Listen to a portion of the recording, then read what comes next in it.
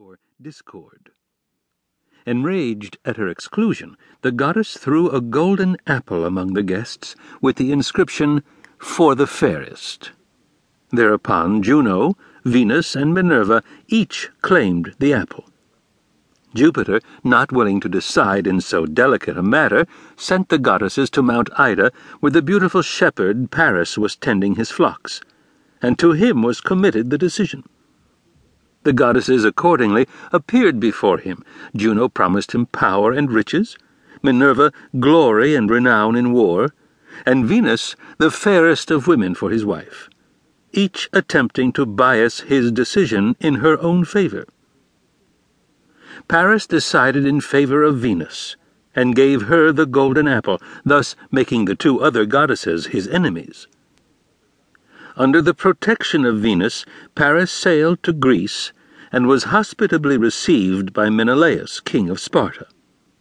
Now Helen, the wife of Menelaus, was the very woman whom Venus had destined for Paris, the fairest of her sex. She had been sought as a bride by numerous suitors, and before her decision was made known, they all, at the suggestion of Ulysses, one of their number, took an oath that they would defend her from all injury and avenge her cause if necessary. She chose Menelaus, and was living with him happily when Paris became their guest. Paris, aided by Venus, persuaded her to elope with him and carried her to Troy, whence arose the famous Trojan War, the theme of the greatest poems of antiquity, those of Homer and Virgil. Menelaus called upon his brother chieftains of Greece to fulfill their pledge and join him in his efforts to recover his wife. They generally came forward, but Ulysses, who had married Penelope and was very happy in his wife and child, had no disposition to embark in such a troublesome affair. He therefore hung back, and Palamedes was sent to urge him. When Palamedes arrived at Ithaca, Ulysses pretended to be mad. He yoked an ass and an ox together to the plough, and began to sow salt. Palamedes, to try him, placed the infant Telemachus before the plough, whereupon the father turned the plough aside, showing plainly that he was no madman, and after that could no longer refuse to fulfill his promise.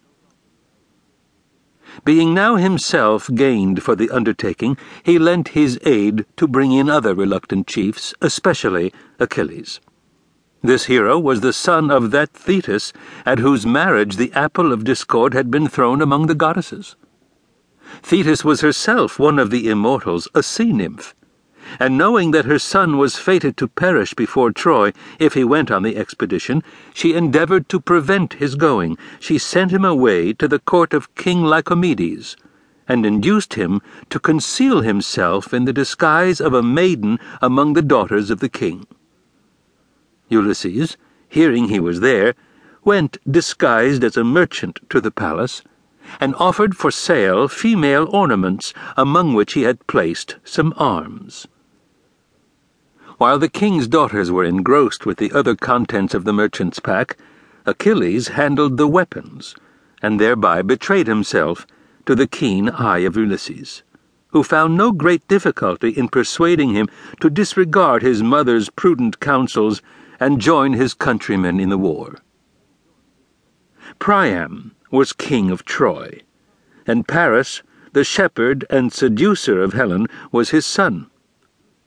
Paris had been brought up in obscurity because there were certain ominous forebodings connected with him from his infancy that he would be the ruin of the state. These forebodings seemed at length likely to be realized, for the Grecian armament now in preparation was the greatest that had ever been fitted out. Agamemnon, king of Mycenae and brother of the injured Menelaus, was chosen commander-in-chief. Achilles was their most illustrious warrior. After him ranked Ajax, gigantic in size and of great courage, but dull of intellect. Diomede, second only to Achilles in all the qualities of the hero. Ulysses, famous for his sagacity, and Nestor, the oldest of the Grecian chiefs and one to whom they all looked up for counsel. But Troy was no feeble enemy. Priam the king was now old,